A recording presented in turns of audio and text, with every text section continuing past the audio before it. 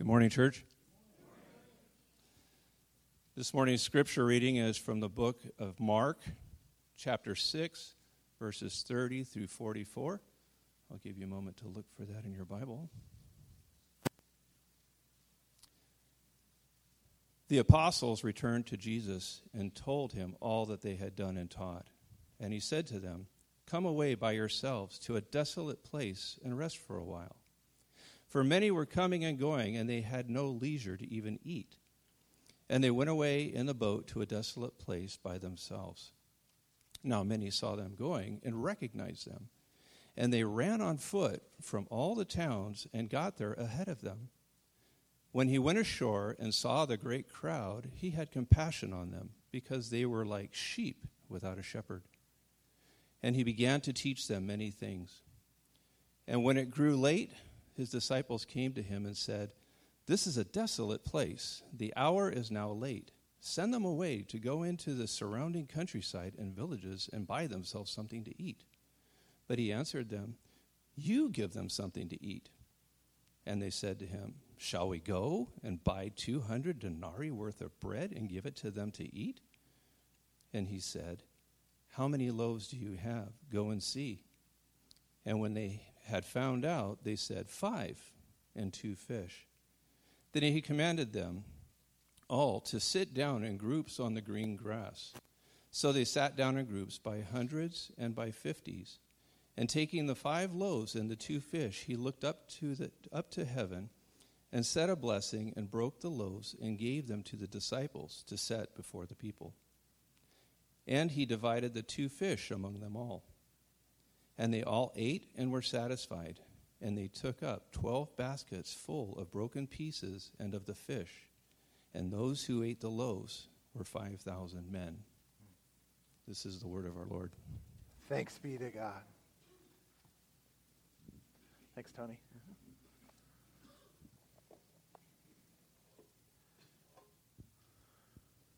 Well, today we head back into our, and I'm looking forward to it, our gospel series of Mark, on the Gospel of Mark. And again, glad you're here with us on this sort of midsummer morning. I want to do a quick recap as we jump back in to this book, as we've had a couple weeks off, or a few weeks off now from Mark. Remember, it was the earliest gospel written, probably in the 50s AD.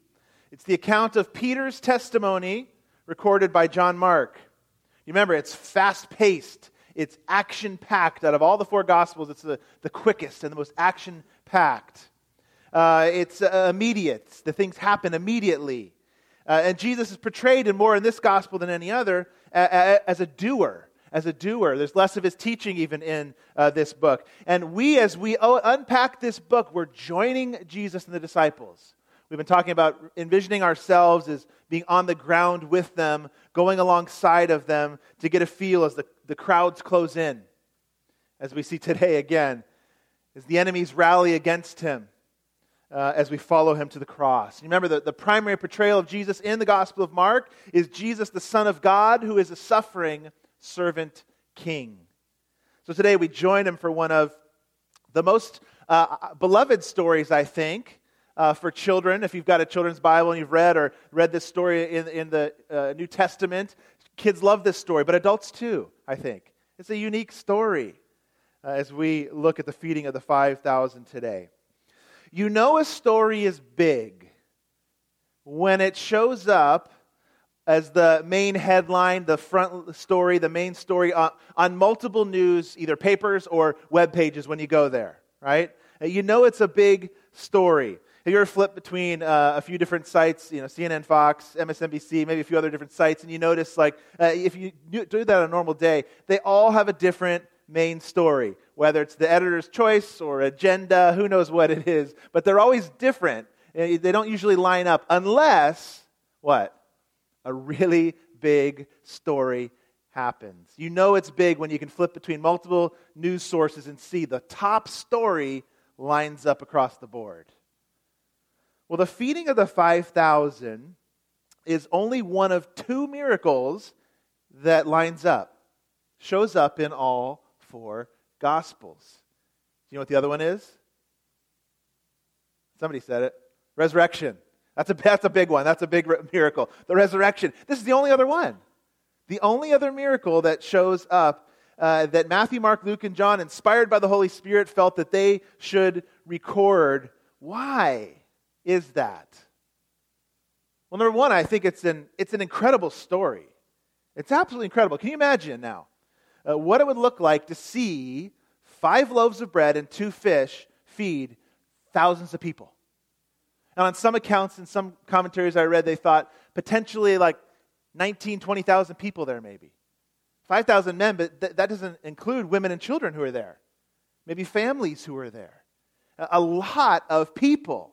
Thousands. Can you imagine what that would be like? Jesus, he looks up, he blesses the meal, he breaks the bread, and he keeps breaking the bread. And he keeps breaking the bread. And they say, he's breaking more bread. There's more bread coming. I don't know what they did with the fish. They must have a little knife or something and did something with those. But they just kept doing it. And it kept coming. Can you imagine watching that?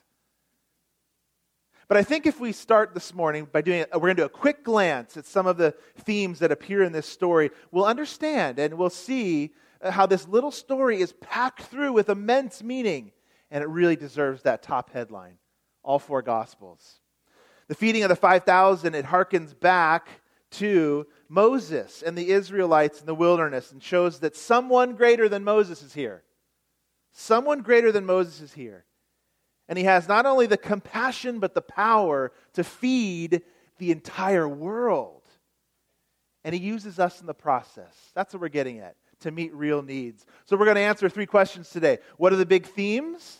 That's the first question. What are the big themes? And then the second 2 kind of go together. What's this shepherd like, Jesus? And how are we to be like him because of that, all right? So grab your outline. There's a lot on it. That's what happens when you go away for vacation for 2 weeks. But we're going to go through it quick. We'll be kind of fast-paced today, but I think it'll help you. Hope you have your text open as well to Mark 6 as we move forward. We love to say at Bethany Church, God speaks through his word, and when we open God's word, he speaks. So that's what we do now. Let's tackle that first question. What are the big themes? As I said, I think this will give us an idea of why all 4 Gospels will record this. Here's our first one. Let's take a look at it. Jesus, the giver of rest. It's a theme that pops up in this story. Jesus, the giver of rest. So the story begins with the apostles returning from the mission that he had sent them out on. Remember before the John the Baptist story. Maybe it was actually the death of John the Baptist that shortened their trip and brought them back. We're not quite sure. But they return. And they come back from this being sent out by 2s to share the truth and love. And they come back and they're excited. They're excited to share in how God has blessed their mission. And it's a quick side note, but I think it's worth our time for just even a minute. In this return, as they come back now, we see Jesus' model.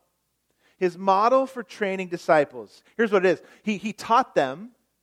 He sends them out. They come back, and they report and evaluate. He teaches them. He sends them out. They come back, and they report and evaluate. So it's just a quick side note, but I even think that if it's Jesus' model, it should be ours too. We shouldn't probably try to improve on the way Jesus did ministry. As we grow and train disciples here, it should be our model. So let's say you lead a life group, or you teach Sunday school, or you go out on a missions trip, you serve on our greeting ministry. Whatever it is, we should train each other, go out, do the ministry, come back together, talk about it, report, evaluate, get some constructive feedback, some coaching, whatever you want to call it, because none of us has arrived, right? All of us, myself included, none of us is beyond some constructive critique from those who train us. That's part of being in the church. Training, sending, coming back, and hearing feedback so that we grow. Well, the ministry is getting tiresome for them. Life was crazy for them. Disciples had never seen anything like this or been part of anything like this. Jesus' popularity and fame, it's growing. People are coming and going all the time, the scripture said that we read this morning. So much so, Mark recorded, they cannot even get a bite to eat. I can't even get a time. Have you ever had a day like that?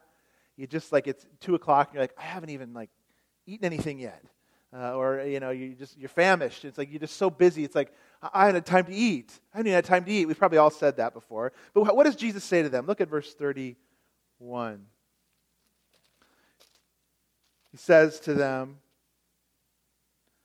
come away by yourselves to a desolate place and rest a while. Come and rest a while. Why do we rest? Because this is a big theme in this passage.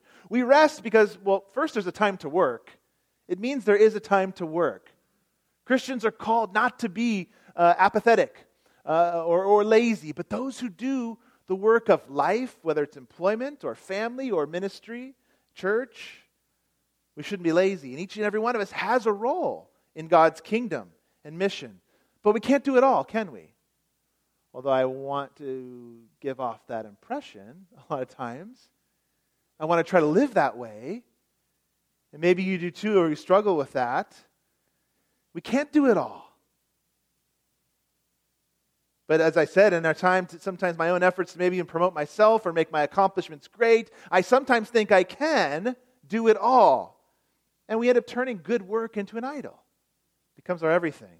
And Jesus says, your rest, disciples, come rest now as you've done work. Your rest reminds you that you're not God. I'm not God. You need rest. And you need rest with me, Jesus says. He says, come away. So he asks the disciples to rest and yet always be open to interruption. Because they're probably thinking oh great, let's just get some rest. That was kind of tiring going out on the road and teaching and the risk we took. And they're supposed to rest. But even as they got in the boat, you see what happened there? The crowds beat them around the ocean, the sea there. It was a 4-mile boat ride. 8 miles on foot. It's kind of, how did that happen? I mean, either there was a really strong headwind or a bunch of people jumped in some chariots and kind of went off. Actually, it says they ran, but I mean, think about that. They ran. Think of families running 8 miles to beat a boat that's going 4 miles. I would have been tell them I said hi. It's they were gone, go, let's get there. They're running, it says. It's amazing. Think of the longing, the desire to be there and see Jesus. Well, they're supposed to rest, and they get there, and there's 5,000 plus people. Can you imagine? Jesus, we were supposed to rest. You said we were going to rest. This was our time, me time, you and I time, Jesus. And I don't know about you, but I get most irritated when my plans, when my perceived schedule, my time of rest is interrupted. Not Jesus here. Rest was good, yes, but something came up that was even maybe better. Jesus is the giver of rest. Our second theme, Jesus the provider. Jesus' actions point to God's constant provision all throughout the Bible for his people in this story. The disciples have nothing when they start this journey. Nothing. They take nothing in this boat. But thousands are fed. And each of the disciples leaves with, you see that with a giant doggy bag, I guess, a big basket of extra food. They had nothing at the beginning. They had nothing.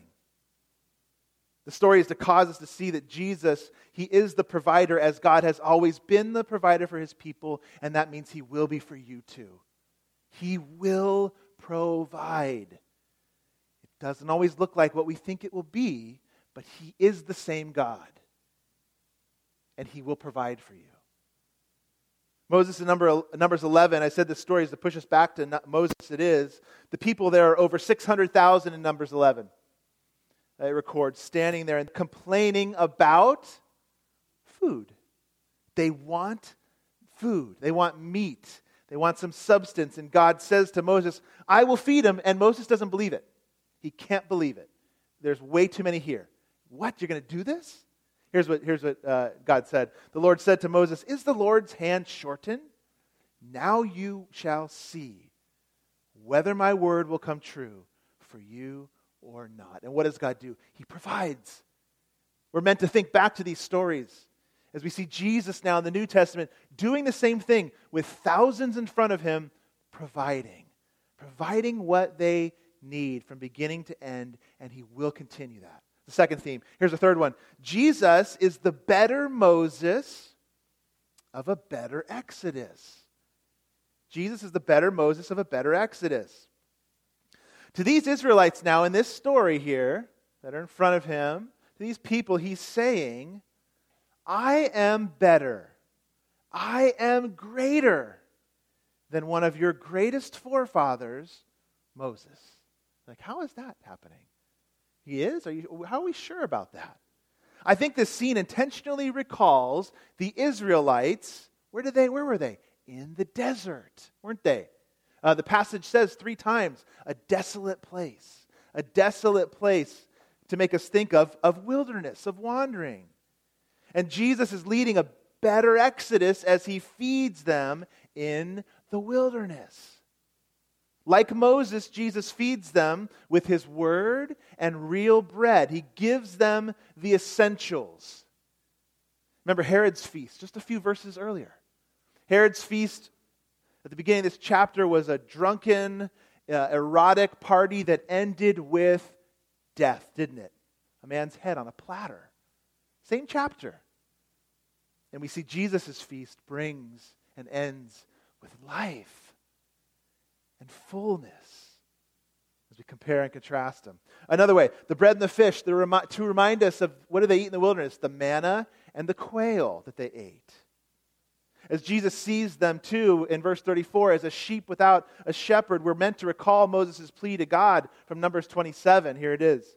Moses spoke to the Lord saying, let the Lord, the God of the spirits of all flesh, appoint a man over the congregation who shall go out before them and come in before them, who shall lead them out and bring them in, that the congregation of the Lord may not be as sheep that have no shepherd. The very words Jesus uses, or that Mark records of Jesus' thoughts here.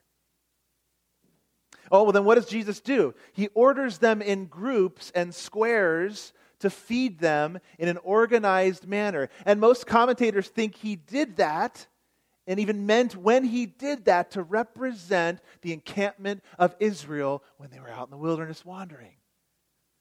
Jesus is standing there as a better Moses, a new Exodus, as he sat them there on the grass. What Moses could never be to his people, Jesus is. He's the true and better Moses of our exodus from death to life. Not just out of slavery and bondage in Egypt, but death to life.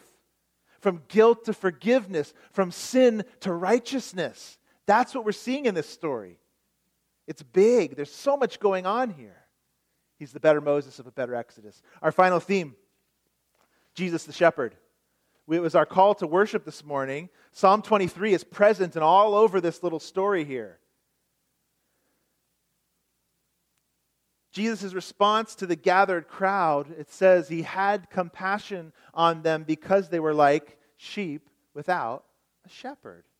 Psalm 23 is the shepherd's psalm. The Lord is my shepherd, we read. I shall not want. I shall not want. And what does he do? He feeds them in this story. He makes me lie down where? Green pastures. Did you notice? They're in a desert, aren't they? They're in a desert, dry and barren, and where does he seat them? Let's see the verse. Then he commanded them all to sit down in groups on the green grass. And a couple of the Gospels mention it. It's intentional. They didn't have to mention the color, that there was grass. He could have said, they just sat him down. But Mark records, he sat him down on the green grass. Sheep without a shepherd. Jesus the shepherd makes them lie down in green grass. And the shepherd's job is to find what? Good green pastures for the people. Good food. Feed his sheep. Live among them so they will not be in want. And at the end of the story, they are full. They're satisfied, yeah. He restores my soul, Psalm 23. Jesus fills them with truth and food. There's so much going on here. We hardly time just to scratch the surface of these themes, but can you see why this story matters? Why it's so full and why it makes it into all 4 Gospels? He gives rest. He provides. He's the true and better Moses of a better Exodus and the true shepherd of his people.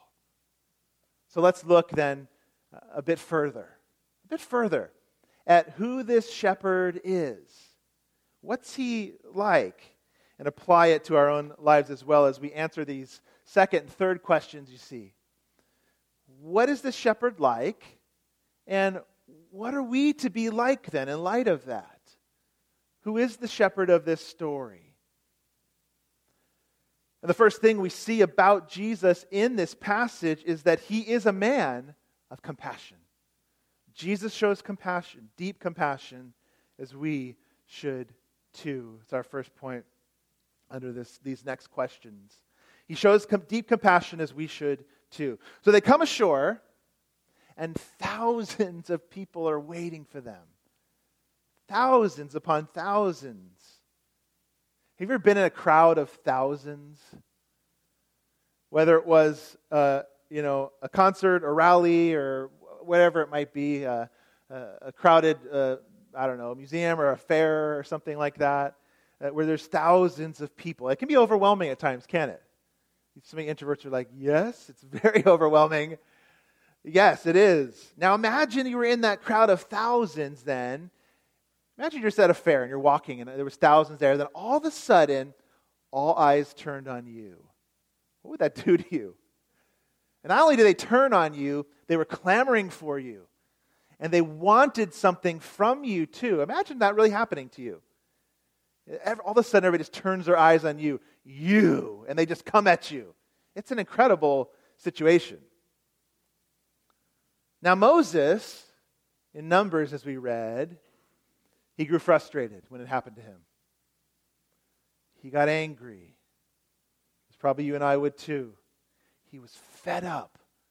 But the better Moses, Jesus, sees the crowd, feels their eyes, knows their longing, and he responds with compassion.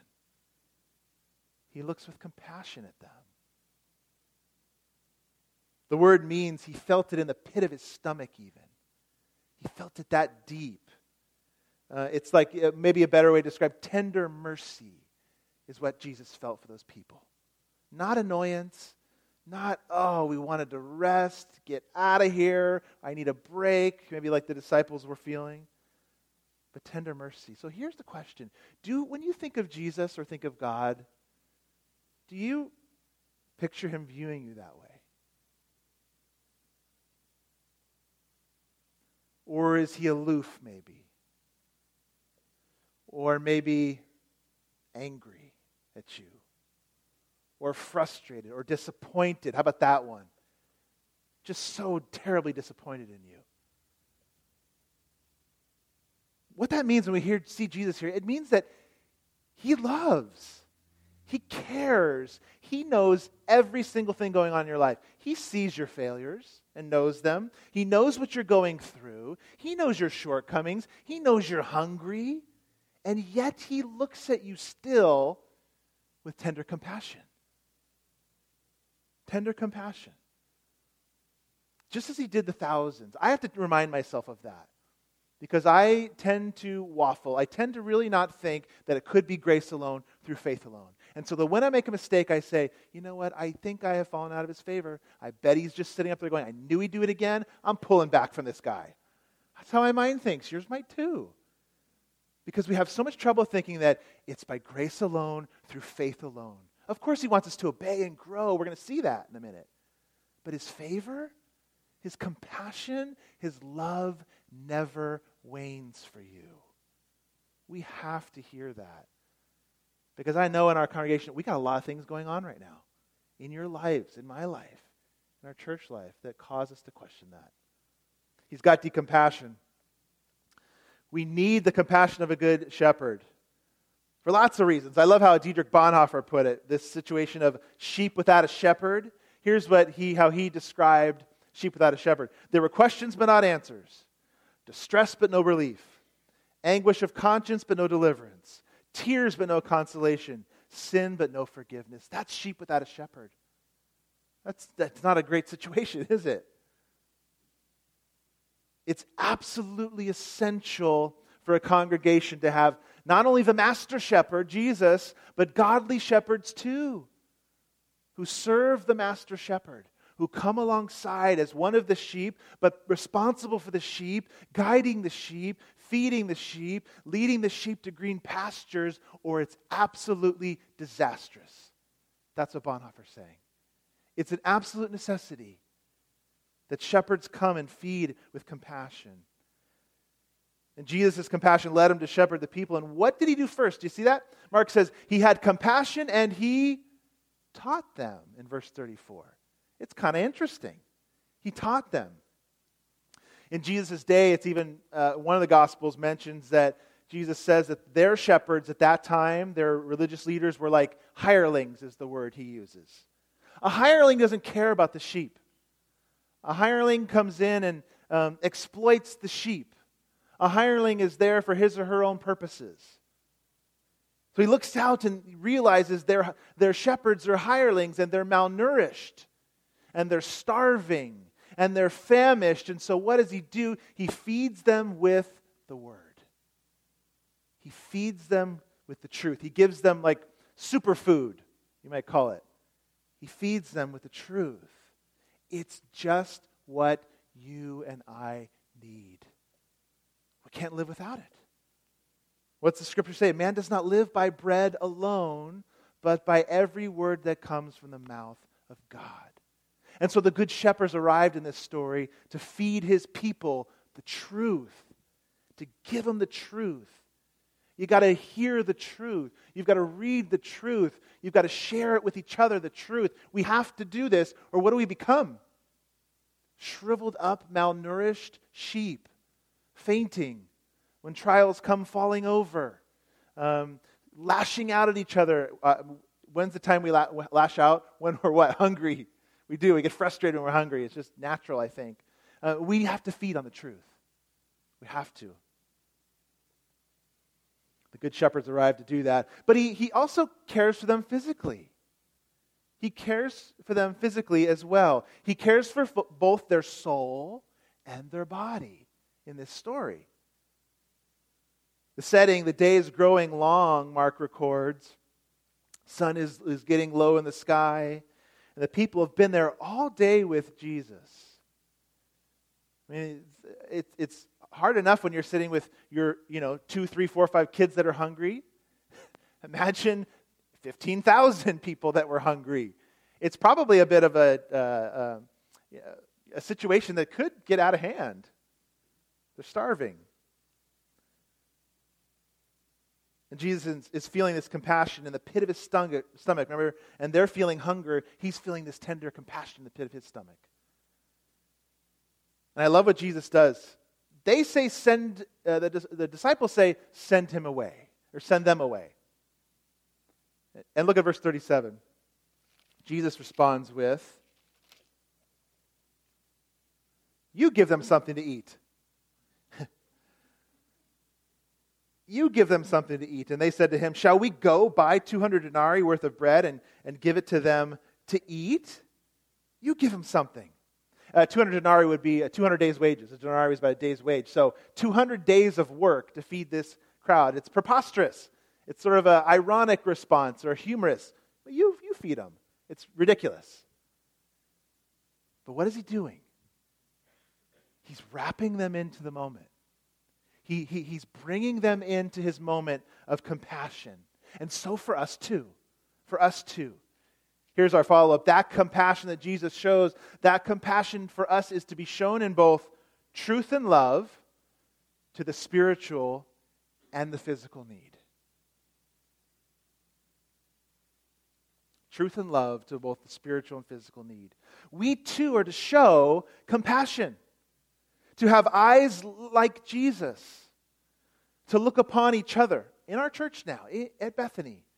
Those eyes of compassion for one another. Somebody maybe you don't know who's going through something. Somebody you do know well who's going through something. Something that has a need. Those eyes of compassion. And I have seen that in Bethany Church. I want you to hear that. I have seen that multiple places and multiple times in our congregation. An outreach of compassion. And I love that about our church. I've heard new people share that about our church.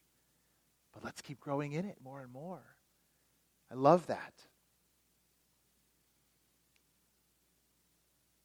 How about the lost of Canby? The eyes of Jesus with compassion to serve them. But it has to be both. It has to be here, as we're called first and foremost to care here of the body, but we too have a community outside of us that comes in sometimes, but we have to go out too.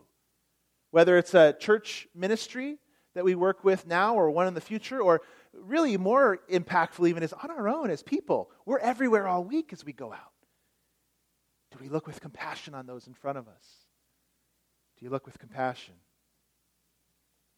But it also can't just be truth or love.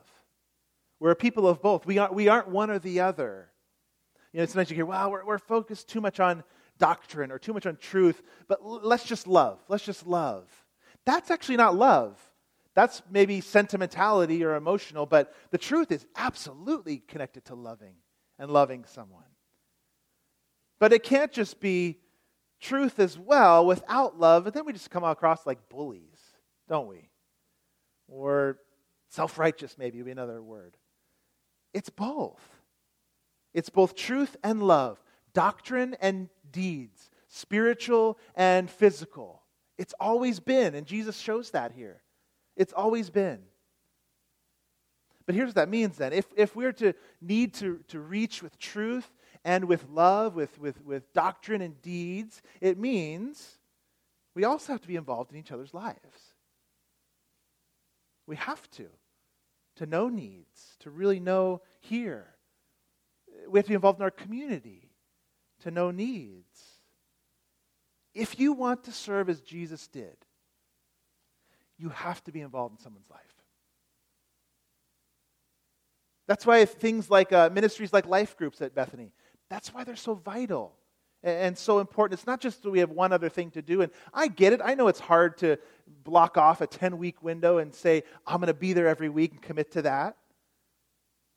But it's one of the primary places to be fed the truth and to get to know each other and meet real needs. That's one of the powers of small groups. That's why we can't be isolated individuals. If your only connection to Bethany Church is the Sunday morning service, you're missing out, actually. You are missing out on vibrant opportunity to be served and to serve the needs of others. So the question is, what is just even one step today? What is one step you could take that I could take to move deeper into the body life here? One little step. Maybe it's something like life group. Maybe it's something like covenant membership class. Maybe it's serving in the church in some way as a greeter. Maybe it's just praying with somebody in the gathering place during our fellowship time. Or how about our neighbors? What's one way we can move, even just a little, that you can move a little deeper into relationship with your neighbors? We have to ask both, because Jesus meets both needs. The shepherd's compassion leads him to meet real needs, both the spiritual and the physical. And that's the second thing we see. Jesus meets real needs with that compassion, as we should too. Let's look at the close of the second half of the story. We'll pick it up in verse 38. And he said to them, "How many loaves do you have? Go and see." And when they'd found out, they said, 5 and 2 fish. And then he commanded them all to sit down in groups on the green grass. So they sat down in groups by hundreds and by 50s. And taking the loaves and the 2 fish, he looked up to heaven and said a blessing, and broke the loaves, gave them to the disciples to set before the people. He divided the 2 fish among them all. It's one thing to hear about a need, and it's another to do something about it, which is what Jesus does. He commands the disciples something that seems impossible, unreasonable. But even as we find out in verse 51 of this chapter, they don't get what's going on. Verse 51 of this same chapter we're going to get to, I think, next week, it actually says they had no idea what he meant by the bread, and their hearts were even hard, it says, in that moment. And yet, they obeyed. Even though they didn't fully get it. Even though they didn't fully understand it. And verse 51 even says their hearts were hard. They obey, even mixed with some unbelief. They obey. And God uses them in one of the greatest miracles that ever took place in this world. So what are some takeaways for us? As you may think, well, how can I participate in God's work here? What could I do? Here's 3 quick ones. First one, just give what you have even. Just give what you have. The task is absolutely beyond the disciples.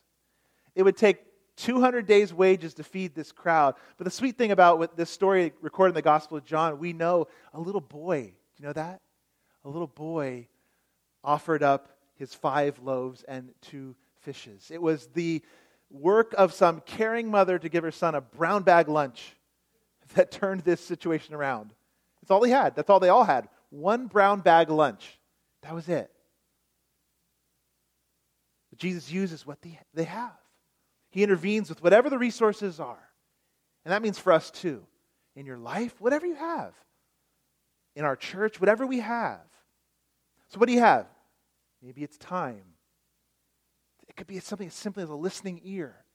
Asking more questions of someone rather than talking about ourselves in a conversation. A listening ear. Smile. Handshake for our greeting ministry. As we give tithes and offerings, that's part of it. I think I already said this, but praying for someone in the gathering place. All those things. But what we do is we tend to compare and compete. Well, I couldn't serve that way. I couldn't do that. Well, then what am I going to do? Who am I? Give what you have. Whatever God has gifted you with, however He's wired you, think about that. Just start with what you have, because that's all they did there. 1 brown bag lunch.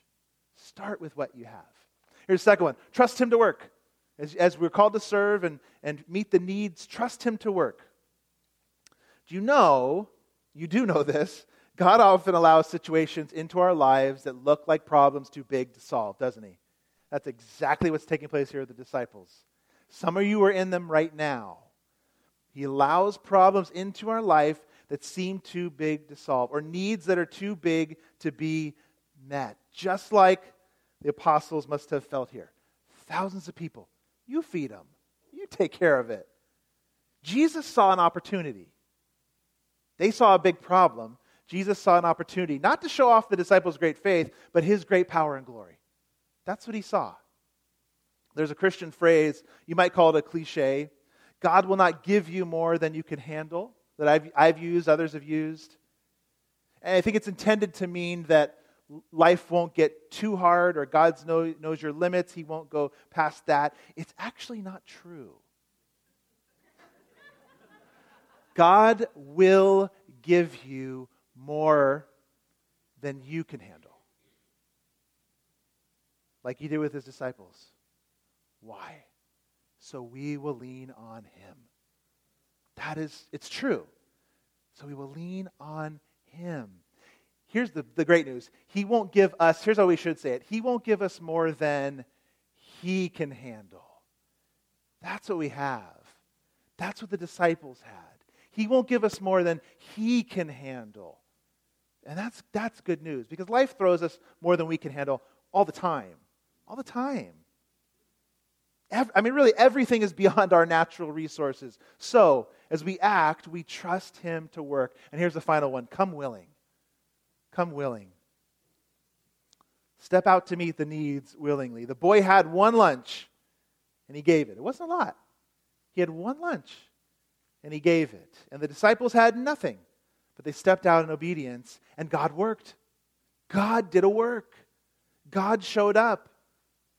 They just brought what they had. But if you think about that, and I say, well, come willing, it's like, okay, does that mean just try a little harder? Does that mean kind of whip my will into a frenzy so I'll become more of a giver by just working harder? I know my own heart. A desire to meet the needs of others doesn't come naturally. It just doesn't come naturally. It only comes when you and I are ones that become, like this story, truly satisfied in Jesus. When that happens, we give. Here's our third and final. When you're satisfied in Jesus' grace, you will give so others will be satisfied too. That's how we change. That's how our wills mold and get shaped and changed to become even more and more people that want to meet needs. We've talked about it so many times. It's gospel-centered living, really. That's what it is. Verse 42 says, they all ate and were satisfied. They all ate and were satisfied. It's no accident Jesus was called the bread of life, who when he is tasted in faith, truly satisfies. And says, the word says, you'll never go hungry again, Jesus said, when you taste this food. Never. It's only when you and I become more and more satisfied and full and saturated with Him that problems begin to become opportunities. And the way we begin to look at things changes. And we find kind of compassion goggles getting put on rather than my normal problem complain goggles. Things change because I'm filled up with Jesus. I'm so satisfied with Him. I want others to be satisfied in Him too. Are you satisfied in Him? Is He enough? It's when we see that He ultimately went out to a desolate place for you. Mark 15, they brought Him to the place called Golgotha, which means place of a skull, where He died for you. When this becomes the meal you and I feast on, in the private of our homes, in our families, in our church, when this becomes more and more the main course, what we taste and feed on, we'll want to help others feed as well. It's only natural. It will happen. God's word is sure. When we become satisfied in Him, He uses us. Kind of like a conduit. You know what a conduit is? A conduit is something that, either water runs through a conduit from get to one place to another, or you put wires through a conduit that protects the wires, and they run from one place to take something, electricity or water, or whatever it may be, from one place to another. Will you be used that way like a conduit, you and I? Or does grace and fullness in Jesus Christ stop with you? Like a termination point, you might say. How will you be used? A conduit of grace or a termination point? It's our final thing today. So be a conduit of grace, not a termination point. Fill up and share. Fill up and be a conduit. Do you know something? Jesus didn't need to use them. He could have, He's God. He could have created bread out of nothing, just snapped His fingers, and there could have been a 4-course meal on tables in front of them. He didn't need to use them. But He loves to use us. He loves to work through you. He loves to do that. A conduit or a termination point. Do you sit back from the meal of Jesus and doze into a food coma? I do that on Thanksgiving. Or do you overflow as a funnel, as a channel, as a conduit of what you've received onto others? A channel of God's grace. We're leaving it with a question this morning. We're leaving it with that question. Are you a conduit of grace or a termination point? Let's pray.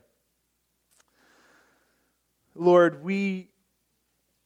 I know that our people want to be conduits of grace, and we are. I'm so grateful for the ways we've experienced, all of us, just the service and kindness and compassion of our body here amongst ourselves and even in the community, Lord. And yet I know, as Jesus' model was to send out, come back and hear feedback and grow, we too, we are continuing that. We have not arrived. None of us have, and we all want to continue to grow in how we love and serve each other and serve the community of Canby. And so, Lord, I pray this morning, make us so overwhelmed with the gospel of grace, so filled up on Jesus Christ by the power of your Spirit, that we function as conduits. Let Bethany Church never be said to be a termination point where it stops, But let us be full of the love and mercy of Christ, that tender compassion, and may it flow through us to others. Lord Jesus, we pray. Amen. Well, this morning, we sort of let David off the hook. He's got a little something going on called camp with like a bunch of kids in a minute, where they're packing up, and you don't know if you saw the trailer out there, and our kitchen's full of food, and I'm excited. He's getting to partner with Grace Point Church, where his brother is, the youth pastor. So they're going to do an event together, and we're bringing our two churches together in a partnership. It's going to be a great week. He's out getting ready for that. We're going to close a benediction in a moment. But we had something special we wanted to do to close our service today before we finish. We have a dear beloved saint, Norma Clark. Where's Norma? There's Norma. Hi, Norma. Norma's turning 95 tomorrow. Yeah. And I thought it's absolutely appropriate to honor Norma for a moment. And even as we think about, Norma has been one who has been a conduit. And has served, a conduit of grace. You're one who has served in the community. Here's some of her, she was married to Gil, and they began serving with Wycliffe in 1972, I think. Is that 1972? Serving in Africa and Huntington Beach in Mexico and Idlewild, and then finally in the Northwest Regional Office in Portland. You guys have been all over. During her time with Wycliffe, she served from office manager to finance department and recruitment, and I think wherever she was needed. So I've heard. One of her greatest gifts, though, was being a hostess to all who entered her home and her office. Your daughter said that about you. A great hostess who entered her home and office over those years. So we're going to have you stand. We're going to sing happy birthday to you because 95 is a big deal. And then we've got cake to celebrate you out in the gathering place today. Will you stand, Norma? Let's sing to Norma. Happy birthday to you. Happy birthday to you. Happy birthday, dear Norma. Happy birthday to you.